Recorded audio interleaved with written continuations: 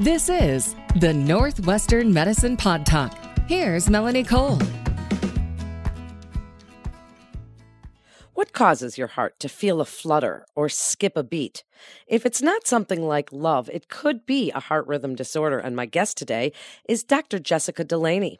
She's a cardiac electrophysiologist at Northwestern Medicine, Bloom Cardiovascular Institute, Del Nor, and Kishwaukee Hospitals. Dr. Delaney, when people feel that skipping a beat or flutter, what is that? What are heart rhythm disorders? Heart rhythm disorders can be your heart rate going too fast or your heart rate going too slow. So when people are feeling their heart flipping or flopping, palpitations, racing, that can be a sign of either too fast or too slow. And so the first thing that we do when we meet with patients is to determine what is the cause. Then let's talk about that and causes, because before we even do that, Dr. Delaney, why don't you give us a little physiology lesson about how the heart works and how, whether it's an electrical system, circulatory, structural, all these systems work together? Okay, so what I do is actually I consider myself an electrician for the heart, so I primarily deal with electrical disorders. When people are feeling their hearts flip-flopping, what that usually means is that it's out of rhythm. So when your heart is in normal rhythm, most people don't feel it. It's automatic. The heart beats from the upper chambers, and then that slowly goes down into the lower chambers. And so when it's beating at a regular interval, people are unaware of it. It's only when it becomes out of rhythm that's when patients feel it. Are these kinds of disorders life-threatening, or are the extenuating comorbidities that they can cause what are life-threatening? Sure, that's a great question. So we do, unfortunately, deal with life-threatening arrhythmias at times, and that can be when you have an abnormal rhythm coming from the bottom chamber of the heart. That's usually in people who are already known to have heart disease and are already being followed by a physician. And that is due to their heart beating too fast from those lower chambers. What I'm usually seeing when people come into my clinic with these irregular heartbeats is that they're getting newly diagnosed with an arrhythmia.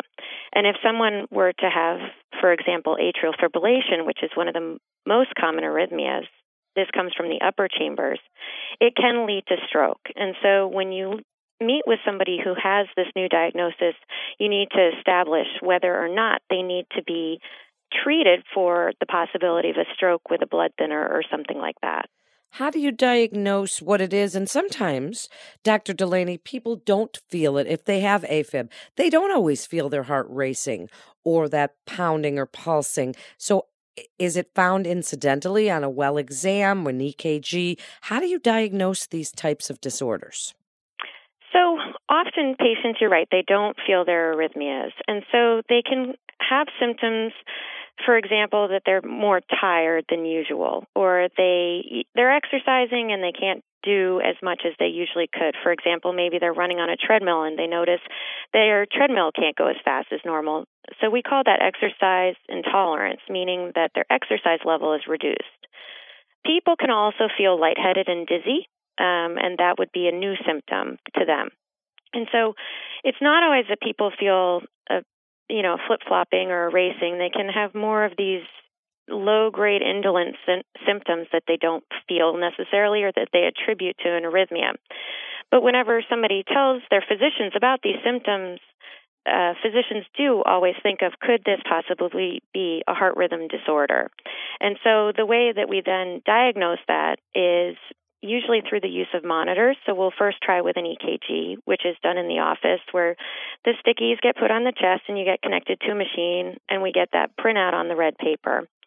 If that is unrevealing and normal, it doesn't necessarily mean that everything's okay. And so that's when we delve in deeper, and that's when we recommend monitors. So there's all different lengths of time that you can wear a monitor for. Some are just for a day, some are for 2 weeks, some are for a month. And even in those rare situations where patients have worn a monitor for an extended period of time and we still have a suspicion that something could be going on, there's even an implantable monitor that we can put in under the skin that's about the size of a AA battery. And that has a battery life of 2 to 3 years.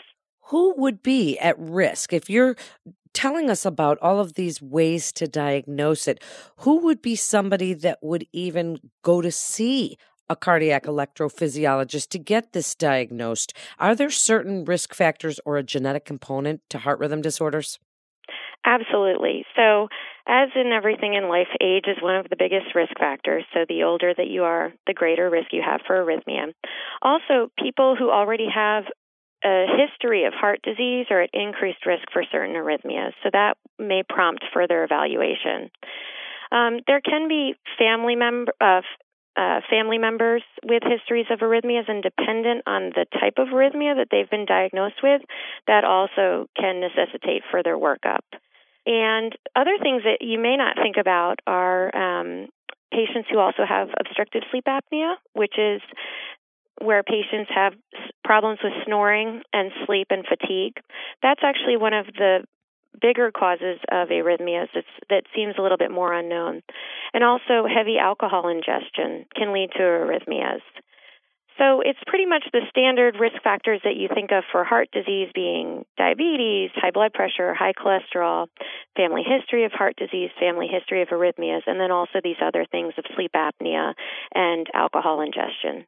Well, that's a lot of risk factors, so we have to take a look at that when we're assessing our own risk. What kinds of exciting treatments are out there now and available for atrial fibrillation or any of the other heart rhythm disorders we're discussing? So treatment of arrhythmias, this is actually a very exciting time to be an electrophysiologist because things have changed significantly in the last 20 years. So the field of ablation has grown exponentially, and now we are able to offer ablations for patients who have arrhythmias that were, previously patients would get ablations for being what are called SVTs is the term that we often use in the field, meaning supraventricular tachycardias. But now also atrial fibrillation, which is an abnormal electrical heart rhythm coming from the upper chambers. We can actually go into the heart and burn the tissue that's causing the AFib to get started. And we also can do ablation for patients who have arrhythmias coming from the bottom chambers, and those arrhythmias are called ventricular tachycardia. And for those cases of patients who also have further risk for ventricular tachycardia that we cannot completely get rid of with ablation, there are implantable devices called defibrillators where they can treat the fast heart rhythm from the ventricular tachycardia. So if a patient were to have an episode of ventricular tachycardia, the defibrillator would first try to get their heart out of the rhythm by beating faster than the arrhythmia. And if that's not successful, it can actually deliver a shock, and that's implanted under the skin. And then lastly, we also have pacemakers, which have been around for a very long time, but they also have gotten smaller in size. And those devices are used for when somebody's heart rate is too slow.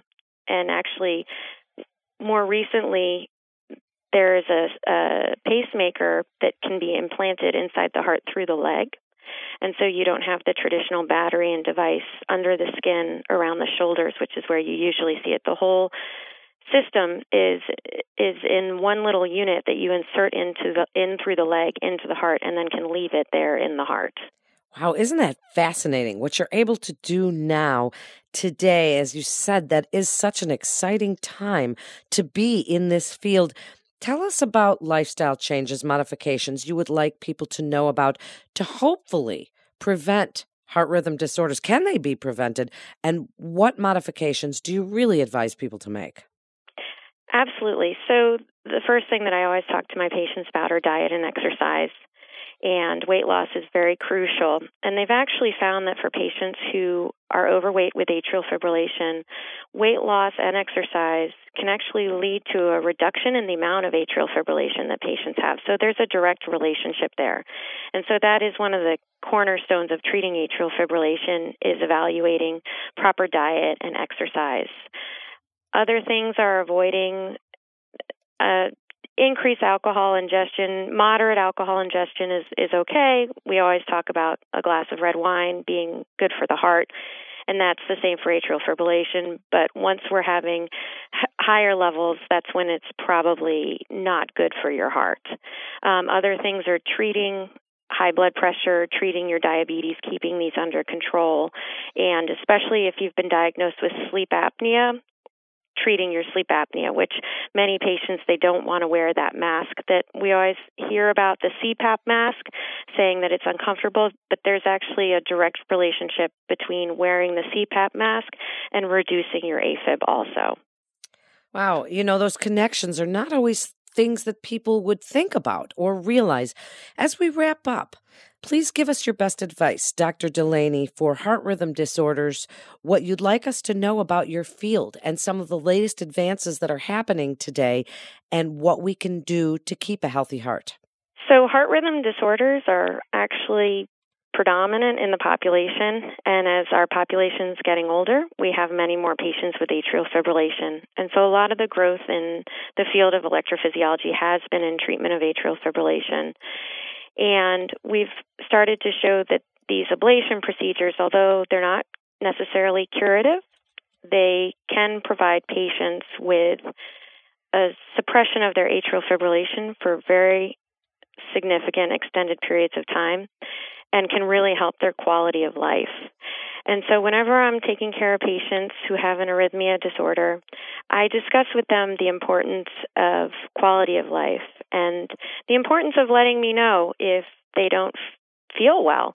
Because patients will, say, oh, I'm tired, or I just can't exercise as well because I'm getting older, and they often say that. And I don't want to hear that, because I know that a lot of the time it's actually due to their arrhythmia, and it's not due to anything wrong that they've done. And so we really do need to treat the arrhythmia, and we need to, constantly look at the options, because they are changing. Even medications are changing, ablations are changing. And just because something may have been done, 5 years or 10 years in the past doesn't mean that that's how we're going to do it again. And so you need to constantly reevaluate, are we doing the best thing for you? Are we giving you the best treatment options that there are available? Wow, it's great information. And as I said before, a fascinating topic, and what a time to be in this field. Thank you so much, Dr. Delaney, for being with us today and sharing your expertise. You're listening to Northwestern Medicine Pod Talk. For more information on the latest advances in medicine, please visit nm.org. That's nm.org. This is Melanie Cole. Thanks so much for tuning in.